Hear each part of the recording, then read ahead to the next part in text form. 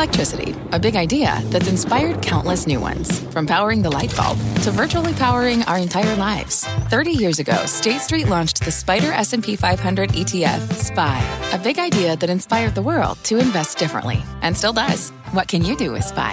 Before investing, consider the fund's investment objectives, risks, charges, and expenses. Visit ssga.com for a prospectus containing this and other information. Read it carefully before investing. SPY is subject to risks similar to those of stocks. All ETFs are subject to risk, including possible loss of principal. Alps Distributors, Inc. Distributor. Market insight and analysis. You're listening to the opening bell of CNBC Squawk on the Street.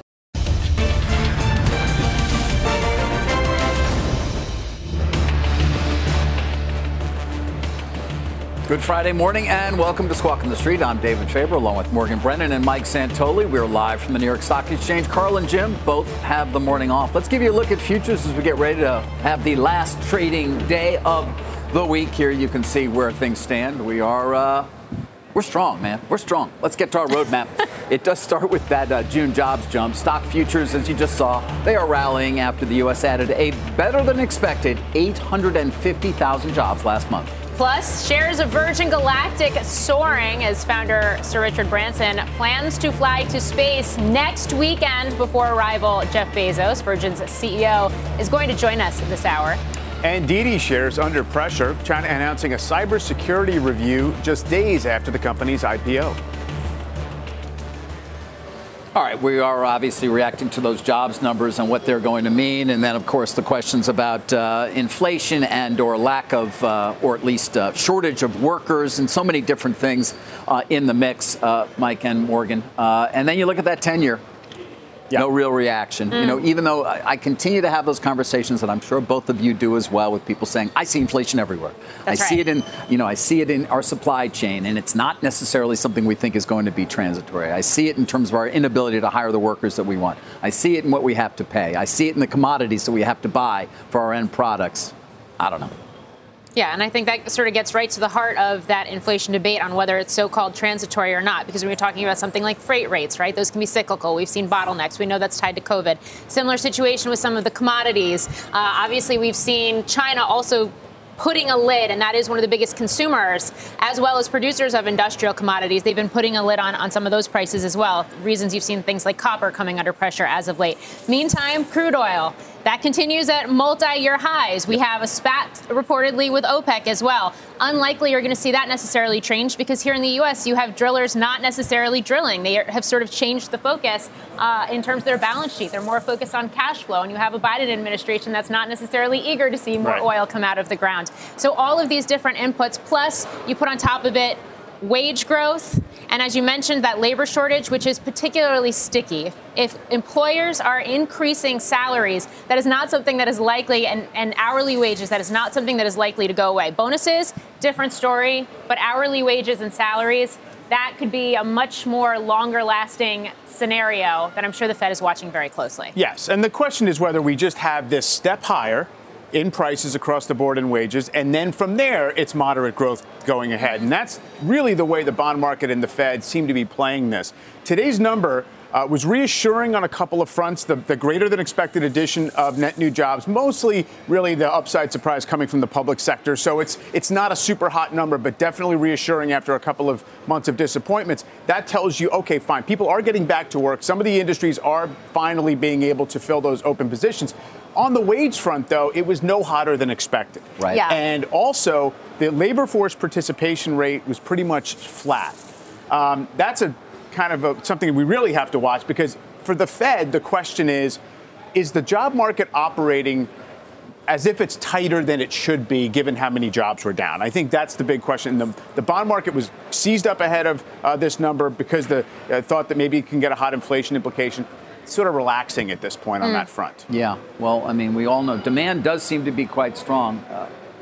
You get these numbers, Mike, though, and you look at the 10-year, barely budging, still right around 143 after, of course, that move that we saw higher, and then the beginnings of erosion of that when growth stocks started to come back, let's Sure. call it mid-May. And here we are again. I mean, bringing it back to the market as well, something you've been talking about often, of course, is the return of many of those growth names to at least better performance than they saw for most of the first half of the year. And today looks like it'll be a little bit of a NASDAQ day to that point, right? When yields go down, that would be the outperforming area of the market. Though it's not been so binary. It's been like, you've had to sort of give and take on a day-to-day basis.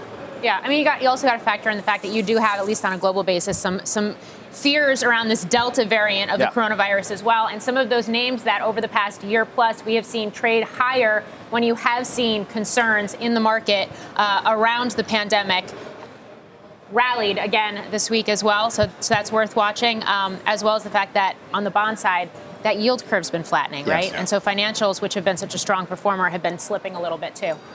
All right, let's get more on the market's response to today's jobs numbers. And for that, we're joined by David Kelly, Chief Global Strategist at JP Morgan Asset Management, and David Bailyn, Chief Investment Officer and Global Head of Investments at Citi's Global Wealth. Good to have you both. David Kelly, let me begin with you. Just give me your reaction to the number and what you're seeing in the markets right now and whether that sort of accords with what you would have expected. All right, well, it's really a tale of two surveys. I mean, what the household survey said, with actually a decline in employment of 18,000 in the household survey, an increase of 850,000 in the payroll survey. I don't think I've ever seen a difference as big as that. So there is a lot of confusion in the numbers. But what I still see is basically what a lot of you have been talking about, which is there is tremendous demand for labor out there, and it's hard to hire workers.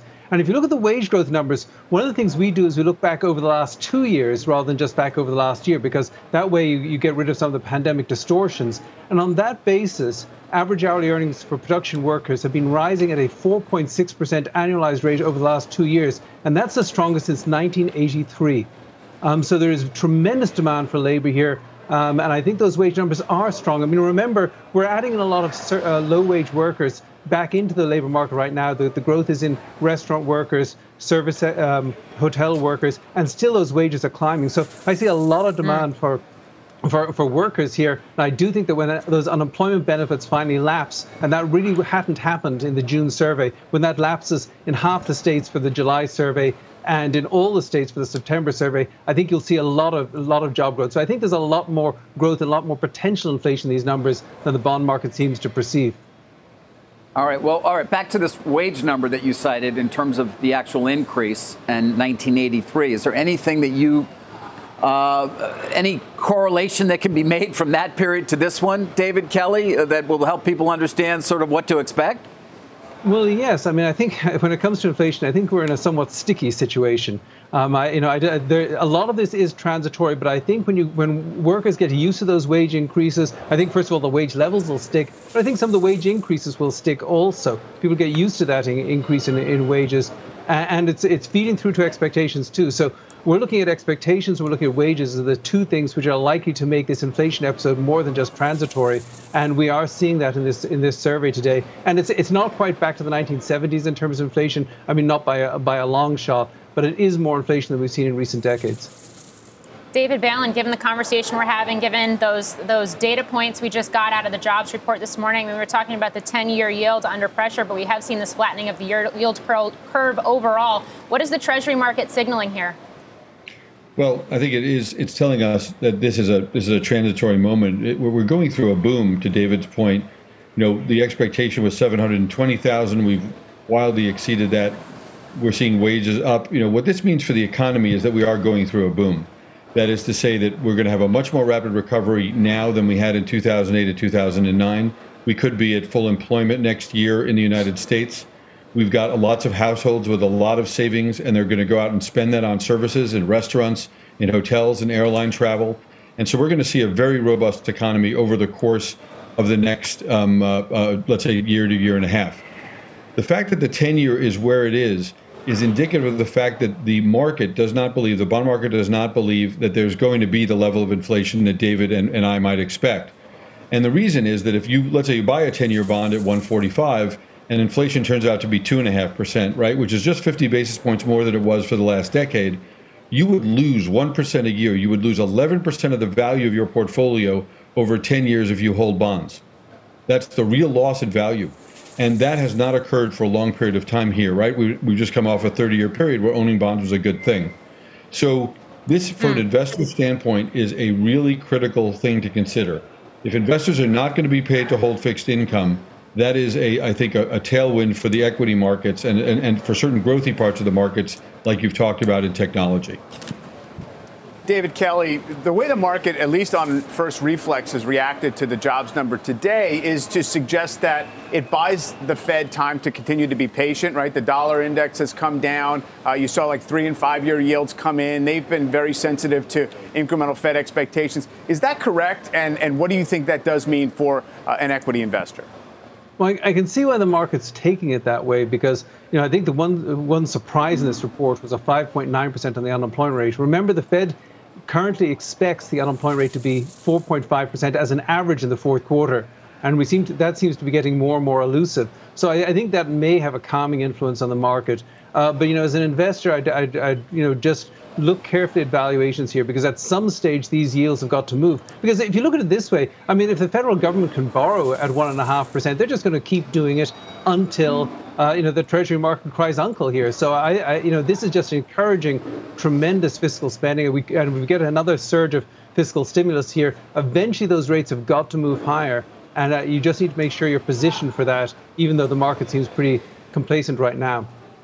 All right, well, David Bailyn, real quick, final to you then. If you need to be positioned for that, and obviously you're losing money conceivably if you're right about inflation, then you need to own equities, don't you, David? You do, and you need to think about 3 different buckets of equities coming in for 2022. You need to think about owning dividend shares where earnings can grow. You think that you need to own the tech stocks that you think can actually maintain above average growth rates for a period of time. And you need to think about moving into foreign markets which have much better valuations than we see here, and especially those that are in the industries that will benefit from what I would describe as a mid-cycle economic recovery. In other words, we're going to rapidly move from the beginning of a growth phase to a normalized growth phase. I agree with David that it would surprise us if we didn't see rates on the 10-year, at 190, plus at peak. But even that is a very low number for the economy and does indicate that we could certainly accommodate a fair amount of stimulation and a sustained economic growth for several years to come. This is going to be a good time for equity investors, and we're seeing clients, at Citi Global Wealth positioning themselves in equities right now. Yeah. All right. From one David to 2 others. Thanks, guys. Have a great weekend. Thank you. It's like David tripled. Mm-hmm. David. All right. Well, let's shift gears now to a major mover in the pre-market right now, and that is Virgin Galactic. It is soaring. It's up about 22.5% right now, trading around almost $53 a share. The company announcing founder Sir Richard Branson plans to be aboard a planned test flight that's going to be July 11th, so next Sunday. The flight would be 9 days before the scheduled Blue Origin flight to take that company's founder, Jeff Bezos, into space. Stay tuned, because we're going to have a first-on interview with Virgin Galactic CEO Michael Colglazier a little bit later this hour. But in the meantime, guys, what a busy week for this sector that is emerging within the public markets as well. Obviously, Virgin Galactic's publicly traded. We actually had another one, de-SPAC yesterday, Astra, which is higher too. But in terms of this so-called billionaire space race, we've been talking about this. We've been anticipating this for years, if not decades, and it's really now in the process of manifesting over the next couple of weeks. I actually spoke to Sir Richard Branson earlier this week on CNBC because his other space company, Virgin Orbit, successfully carried satellites to orbit. I asked him if he was going to be flying to space this weekend or trying to beat Jeff Bezos to space, and this was before the disclosure we got last night. Here's how he responded at that time. Jeff who?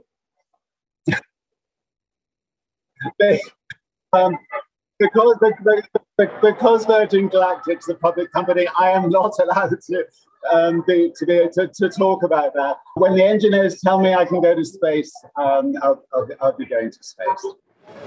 All right, flash forward to, 36 hours later. We now have a date, July 11th.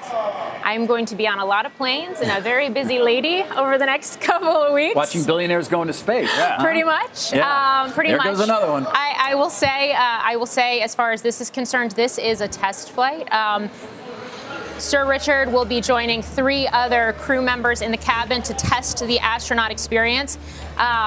Whereas Blue Origin, it is Bezos going up with his brother, going up with a very legendary aviator, and also the winner of an auction, that nearly $30 million auction. So that will be having the first paying passenger. So there's some little differences and nuances, but really this is about one billionaire getting there before the other. It's suborbital space. It's boys and their toys. It's what we're talking about. But, Bezos is going on the anniversary of the moon landing. He says, that nobody can take that away from him, right? This is the most amazing marketing moment for space tourism. No doubt about it.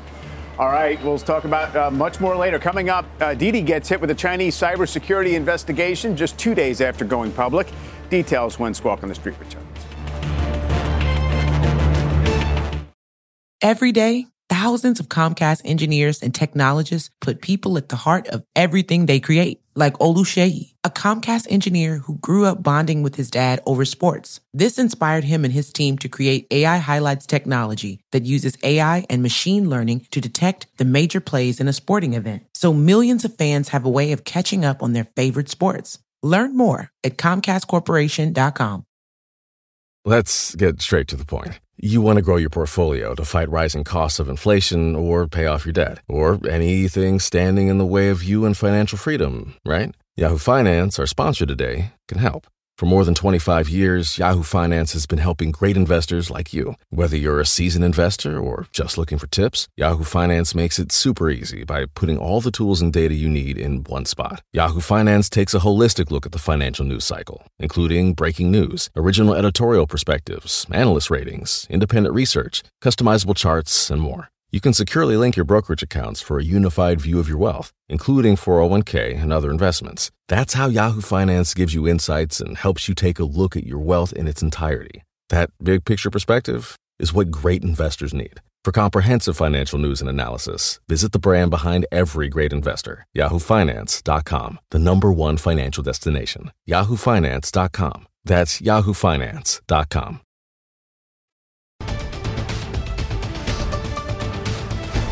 Welcome back to Squawk on the Street. I'm Phil LeBeau with breaking news. Ford June sales down 26.9% as the company feels the impact of the chip shortage during the second quarter, and then that carried over into June. June sales down 26.9%. F-Series sales, and this is the one that people are tracking closely, down almost 30% as the company had to restrict production. The transaction price, however, up 15.5%. What a huge increase in transaction prices. Guys, I'll send it back to you. Shares of Ford moving a little bit higher after reporting those June numbers. Guys, back to you. Yeah. Thanks, Phil. Yeah, and of course they've been very strong this year, in part on the expectations for their ability to garner significant market share in EV. Let's move on now to shares of Didi, which are under pressure in the pre-market. This after the China Cyberspace Administration said it will conduct a cybersecurity investigation on the ride-hailing service. The regulator is asking Didi to stop new user registration during the investigation. The company says it will cooperate with government authorities. And this, of course, is one in a series of different moves, really, that have begun last year. Our viewers may recall, of course, the expected IPO of Ant Financial, which got pushed aside when there was unexpected turbulence and opposition from the regulators in China. You move on to Alibaba, you move on to February when the market regulator SAMR talked about anti-monopoly guidelines that target internet platforms and tightened existing restrictions faced by the tech giants. In May, you had 13 firms, financial arms of food delivery giants as well, and Didi adhering to tighter regulation of their data and lending practices. You had Tencent. On and on. And the question that there are many U.S. investors who own many of these stocks, has simply been, are they going to reset? And then can we assume this is the new normal and work from here? Or is this going to be a continuing series of new regulations that we're not necessarily expecting? And obviously it has greatly impacted the performance of many of these stocks. For sure. And, Didi, the certainly kind of thing was hovering over the offering. It didn't trade particularly well. It traded down to 14 and change on the first day. Came back yesterday. So it's going to give back yesterday's pop. But definitely this growing feeling that the Chinese authorities kind of don't want their large companies to necessarily be accessing global capital, becoming kind of global franchises and having ambitions beyond their borders. and, being almost bigger than the domestic sphere. You look around the world, the largest economies are all cracking down in their own ways on big tech. Very different reasons, very different approaches, very different intentions behind it. But that is essentially the trend in terms of China. I mean, I think nothing speaks more to what we're seeing than you saying Jack Ma is laying low. He has not disappeared earlier this year, and that being a big news story. Yeah, and he continues to. He's not missing. But he's not what he was in terms of being an outspoken and occasional critic even of the government. That is over, at least for now. All right, when we come back, Amazon's Jeff Bezos is giving up the CEO reins. We're going to look at what to expect from his successor, Andy Jassy.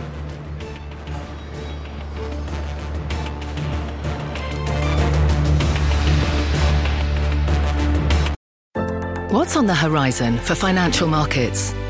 At PGIM, it's a question that over 1,400 investment professionals relentlessly research in pursuit of your long-term goals. Specialized across asset classes, but united in collaboration, our teams provide global and local expertise. Our investments shape tomorrow, today. Pursue your tomorrow with PGIM, a leading global asset manager. To say that Amazon has had a phenomenal run with Jeff Bezos at the helm would be quite an understatement, but he is now passing the CEO torch to his AWS chief, Andy Jassy. Deirdre Bosa is in San Francisco with what to expect now from the Jassy era. Morning, Dee. Good morning, Mike. Well, it is always day one at Amazon, but Monday kicks off a new era, new CEO and Andy Jassy, new guiding principles, fresh challenges. Jeff Bezos, he created some $1.7 trillion in shareholder value over the past 2+ decades through relentless customer obsession and this startup mentality. Even as it became one of the biggest companies in the world, he stayed true to that. Jassy, though, begins his reign with a bit of a softer approach, empathy and a goal of becoming Earth's best employer. Those two principles were added to Amazon's leadership principles yesterday. And as the company has more to obsess over than customers these days, there's its growing workforce, labor activists, regulators, and lawmakers scrutinizing its size and influence. As always, guys, there are still investors as well looking for ever more growth at a time when Amazon is facing more competition than ever in cloud, its profit engine, and e-commerce sales that are set to slow post-pandemic.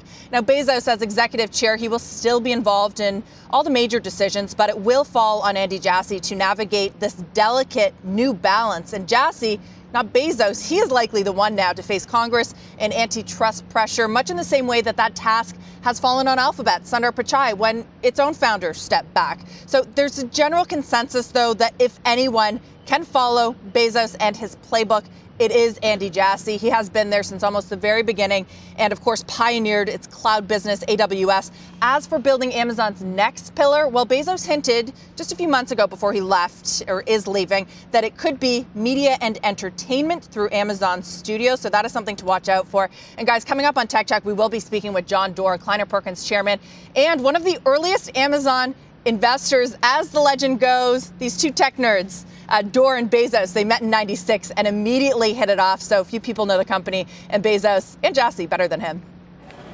All right, we're going to be looking forward to that interview. Deirdre Bosa, thank you.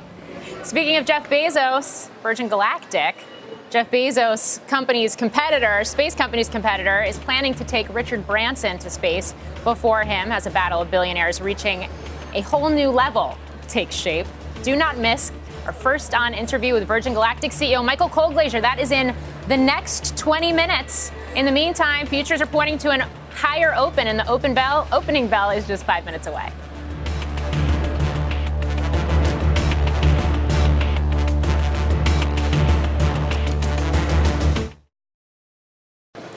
Welcome back. We're about a minute away from beginning trading here, of course, ahead of a long weekend. Mike Santoli, and I'm looking at an S&P that's up 15%, essentially for the first half of this year. Of course, we asked you all those questions yesterday, what we can expect for the second half. But anything that the market may key off of in particular, obviously, given we did get that jobs number, although that's not necessarily indicative oftentimes of what we can expect in the market. Not often, not always anyway. No, I mean, I think that the jobs number at least took away the immediate fear that there was going to be something that changed the equation for the Fed. Doesn't seem to be the case. We do have a flattening yield curve. Therefore, yields lower. NASDAQ going to take the lead. Yesterday, S&P up 0.5% on the first day. We're also 6 days in a row with new records on the S&P. That's getting a little stretch in the very, very short term. And of course, seasonality plays into this too, something we've talked to you about as well, now that we've come out of the so-called June swoon, although June was better than expected. Absolutely, yeah. So seasonals are good up until at least the middle of July, at least by the history books anyway. Maybe hear the opening bell first. We're at the big board. That is the United States Coast Guard in celebration of Independence Day. And that Happy was birthday, America. Earlier when they entered the floor as well. Over at the NASDAQ EVgo. That's the nation's largest public fast charging network for electric vehicles. I believe Phil LeBeau going to be bringing us the CEO. We've had him on a couple of times before of that company as well. All right, we get started with trading here. The last, as I said, and the S&P is up yet again, Mike. At least in the first second here. Don't look at that old heat map. What happened to the heat map? I don't know. Is there maybe there's a malfunction? Oh, it's gone for now, right? We're doing some work back in the studio. Yeah, it's on hiatus. People were asking what happened to the heat map. So I'm telling you, it will be back. Don't you worry, and we will be showing it. But I'll give you my own heat map here. The NASDAQ right now, at least, Mike, outperforming. And I'm looking at some of the names that we've been following so closely. NVIDIA is just, incredible. Yes. And well over $500 billion market value right now as it continues to move higher. NVIDIA have been carrying really the whole semiconductor sector. I mean, AMD's come back toward the highs, but basically it's been NVIDIA almost to the exclusion of the rest. Yesterday was a weak day for Micron. Obviously, Intel's had its struggles. So, does that change the interpretation of what the semi group is saying or not? Unclear, but that's been an unstoppable one. I do see, a little bit of give back in the energy stocks today. So, again, we're on this little bit of a seesaw. We sometimes are where lower yields, let's buy the growth stocks with the incremental dollar, and the recently strong energy stocks, of course, waiting for the OPEC decision there too, have given back a little bit. That's right. Energy, utilities, financials, materials are the sectors that are in the red right now. To your point, tech higher again. Best performing sector for the week so far. In terms of NVIDIA specifically, stock split, if I'm not mistaken, as well. So there's all the speculation that when we see that happen, it could potentially be brought into the Dow as well, which I think speaks to, again, how tech-focused not only the market has been for years now, but also just the economy and the future of where the economy is going. Yeah, whether that really is going to translate quickly into entering the Dow or not. By the way, if that even matters anymore. But I would look back to Tesla and Apple stock splits last summer, because there was massive runs in the stocks after the splits were announced. When the splits became effective, that was your NASDAQ top for that moment and for those stocks for a while. So, it's kind of, if that's the reason you're buying, it's kind of silly. Presumably, it's not the main reason people are buying NVIDIA, but who can tell? Yeah, we're also waiting, of course, on that ARM acquisition, which continues to be a real question mark. But, it has moved up the ranks of market cap. Let's not forget we began this week with Facebook crossing the $1 trillion mark in market value as a result of the success there that they had in court in terms of throwing out the FTC case against them, at least the judge. The FTC does have, I think, 30 days or so to come back with an amended complaint.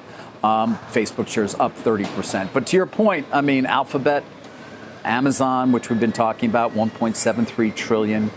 Alphabet, $1.7 trillion. I don't get tired of saying these numbers because they're so extraordinary, Mike. And having done this for as long as we both have, sometimes you just have to stop and say, whoa. Right. You have to sort of explain to yourself again how big a trillion is. And really, the overall stock market's now $40 trillion, or give or take. That's obviously an enormous number, but the concentration of those top 5 stocks also peaked last Labor Day. We are down from there in terms of their weighting, but still very high historically. So they still punch above their weight, both in terms of their profit contribution and to what they mean for the market. But the other types of stocks, the cyclical stocks, have done so well in the interim since really October 30th that it's, kind of balanced things out at least slightly versus what it was then. In the meantime, we've had just a flurry of IPOs and companies going public this week. A few names that merged and closed with SPACs, but more or less it's largely been the more traditional IPOs that we've seen, whether it is Krispy Kreme or SentinelOne or Clear or Didi, which we were talking about earlier in the show. I could just keep going down the list. And then, of course, now we finally get this awaited, highly anticipated filing from Robinhood as well. And those numbers are certainly, I think, eye-popping, too. They are. Just in terms of the pace of growth, how searing hot the first quarter was, both in crypto and options trading, but also Dogecoin as a part of the crypto really speaks to some of the frenzy we've seen this year as well. But I mean, in looking through the S1 a bit, it is surprising to some extent, perhaps, just how much of their revenue and/or at least potential profitability is a result of order flow. Oh yes, it's about almost all of it. 80. Yeah, and 80%. you wonder, is that a sustainable business model? Like when this company's going to come public, obviously it's got a great growth profile, and you've had a lot of people enter the platform, some of whom have made plenty of money, but are those sticky relationships that can grow to actually really become a true fee relationship, the likes of which, of course, some of the companies that we know so well have been able to harness? And I don't know the answer. Well, the relationships are extremely sticky. The big market makers are going to be there and are willing to take that order flow and pay for it. I'm talking about the relationship but I'm talking about the relationship between the consumer and the platform itself. That's totally because that's unclear. what you want to cement, and it's very much unclear to me whether that will really be the case. The majority of the revenue, of the transaction revenue, is from options and crypto. That's because, of course, they charge zero commissions on stock, trading. But those are the high turnover, really engaged customers. So you have 18 million of them now. How many of them are there?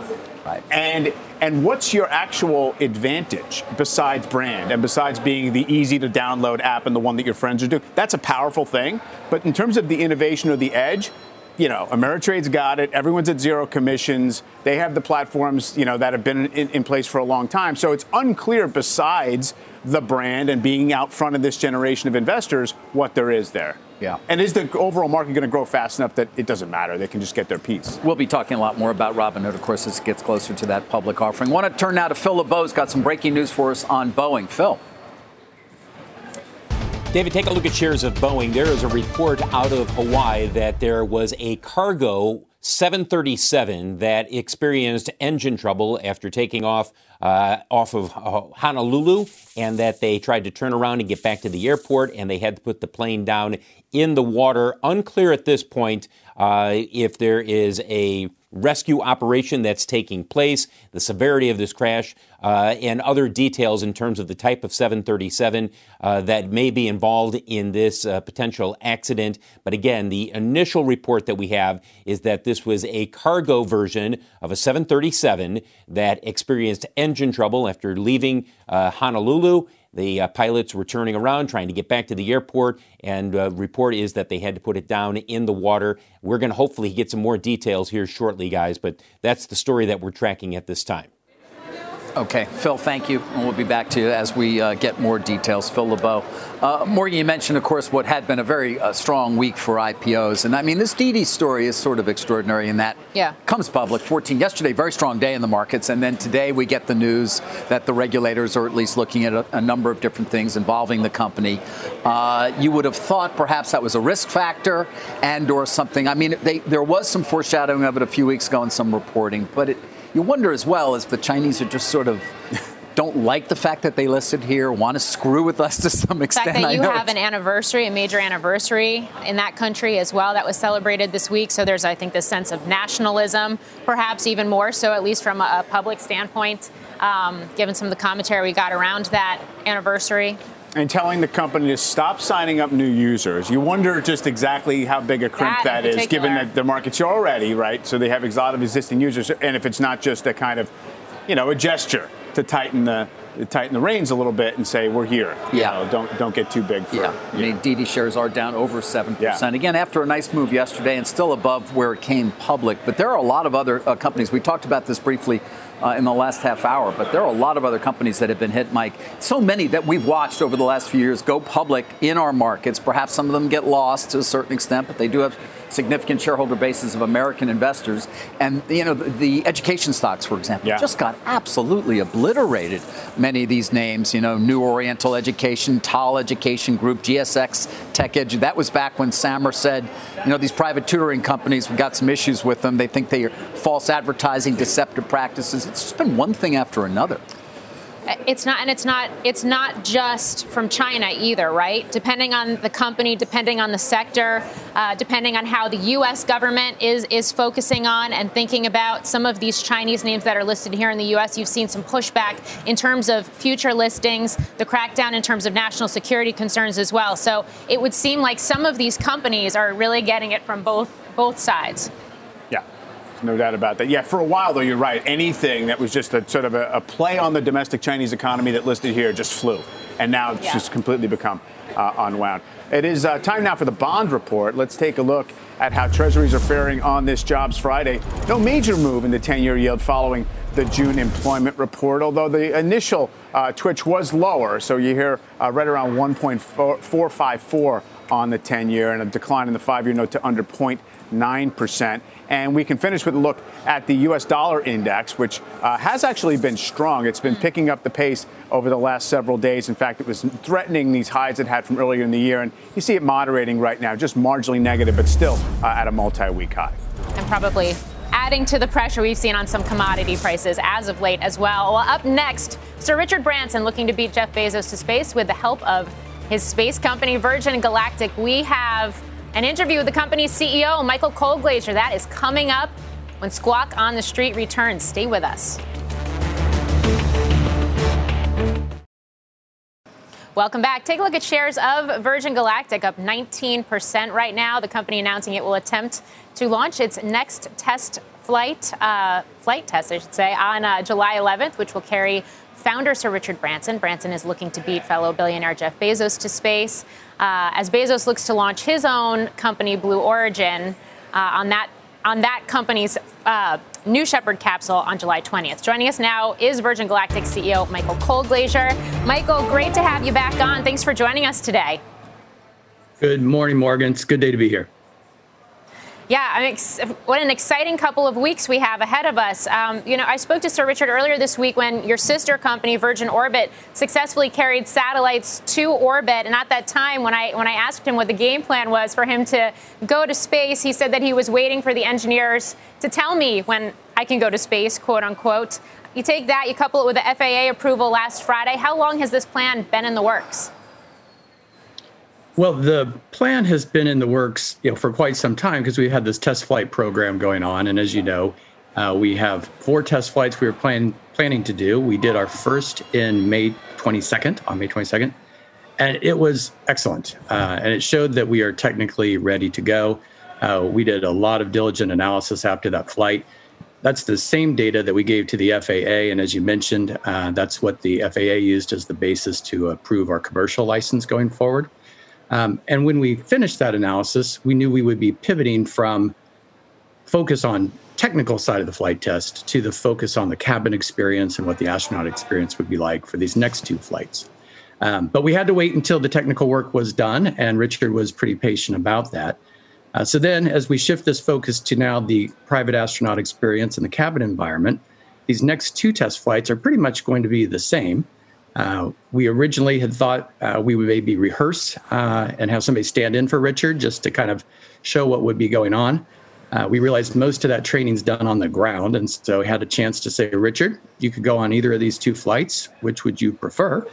You can kind of imagine what he had to say back, and he's excited to go now that it's ready. Yeah, given the fact that there has been that switch, the fact that he's going to be on this test flight sooner now. I do wonder, though, was the news that your direct competitor, Blue Origin, sending that company's founder to space a factor in the decision for this change in timeline?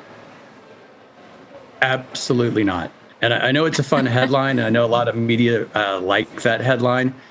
We only fly when we've assessed all of our data and we are safe to fly and ready to fly. And we've been working on that all along. We announced quite some time ago that we'd be running these test flights, and the next 2 would be in the summer.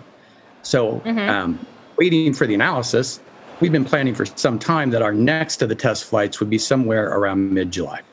So that plan's been going. We finished the data analysis, and that allowed us to announce our flight date yesterday.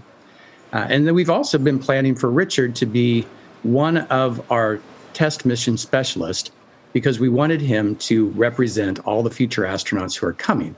This is going to be an amazing, transformative event for people that they kind of plan for much of their lives and are excited for it.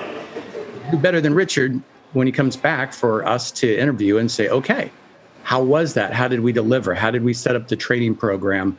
Was the journey that we took you on for the year in advance and the week in advance in New Mexico, did it set you up for this amazing moment above the Earth? And that's his role. And we've been planning for him to do that for quite a while. The ship's now ready. He's been really patient about it, but now it's time. Yeah, and certainly I think back to last year pre-pandemic. I mean, the game plan had been for him to fly around his birthday, which is July 18th. So perhaps not that surprising to see it happen this month in light of that as well. That being said, what is he going to experience, he and his 3 crew mates, and what does that training ahead of time entail? Sure. This group of 4 mission specialists are going to experience exactly what our future astronauts are going to experience.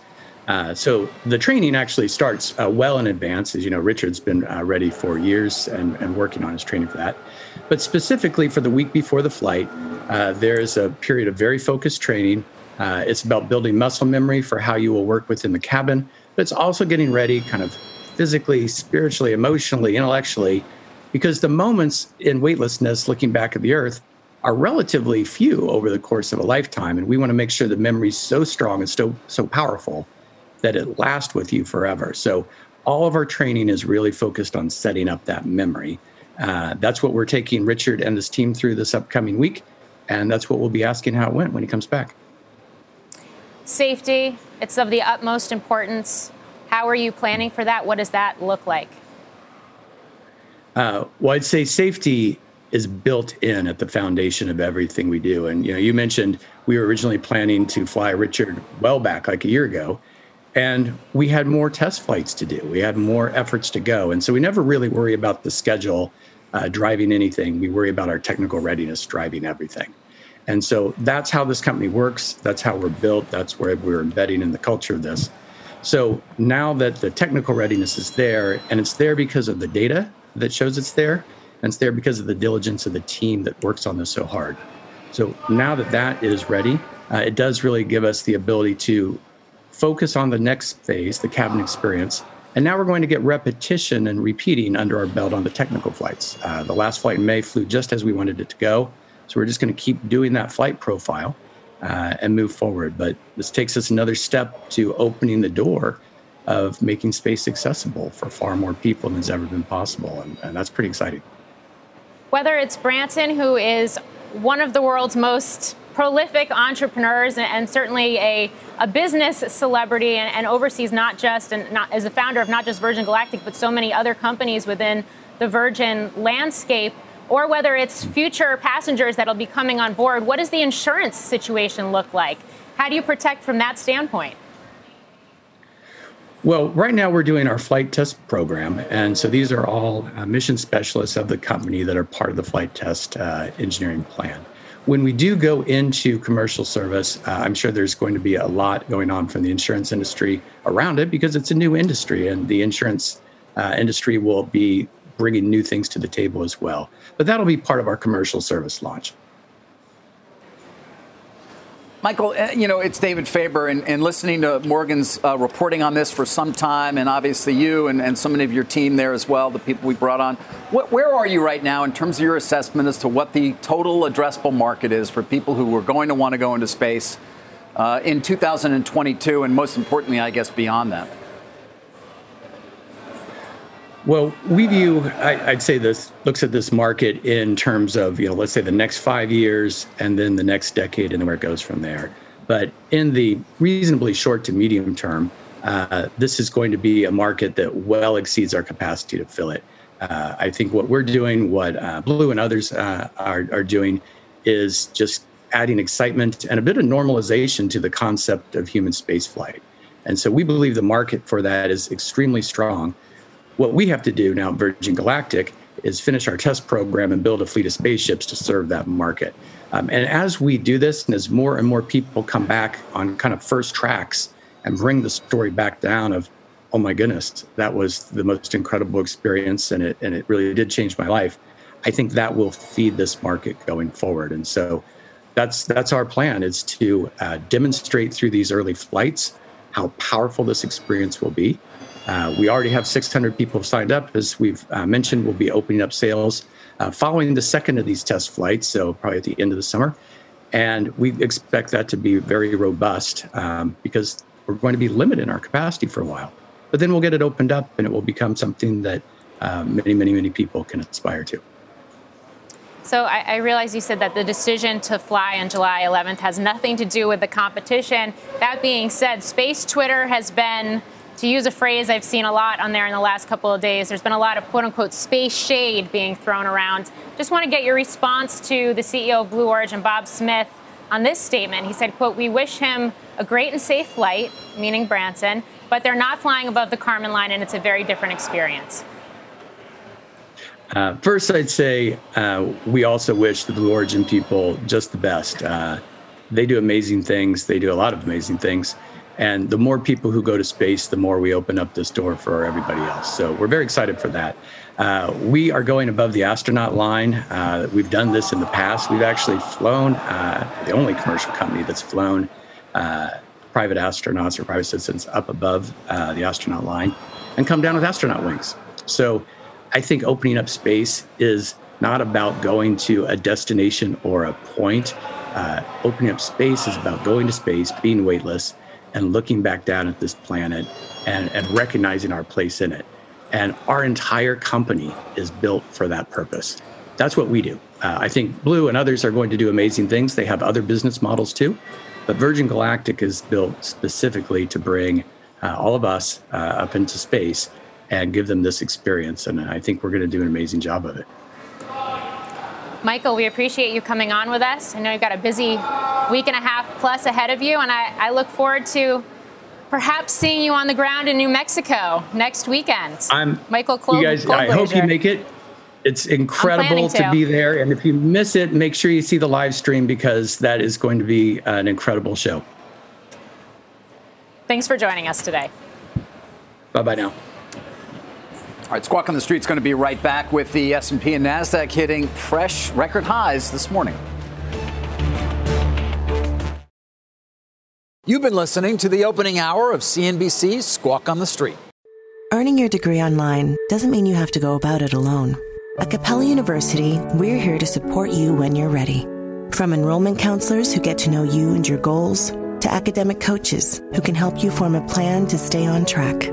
We care about your success and are dedicated to helping you pursue your goals.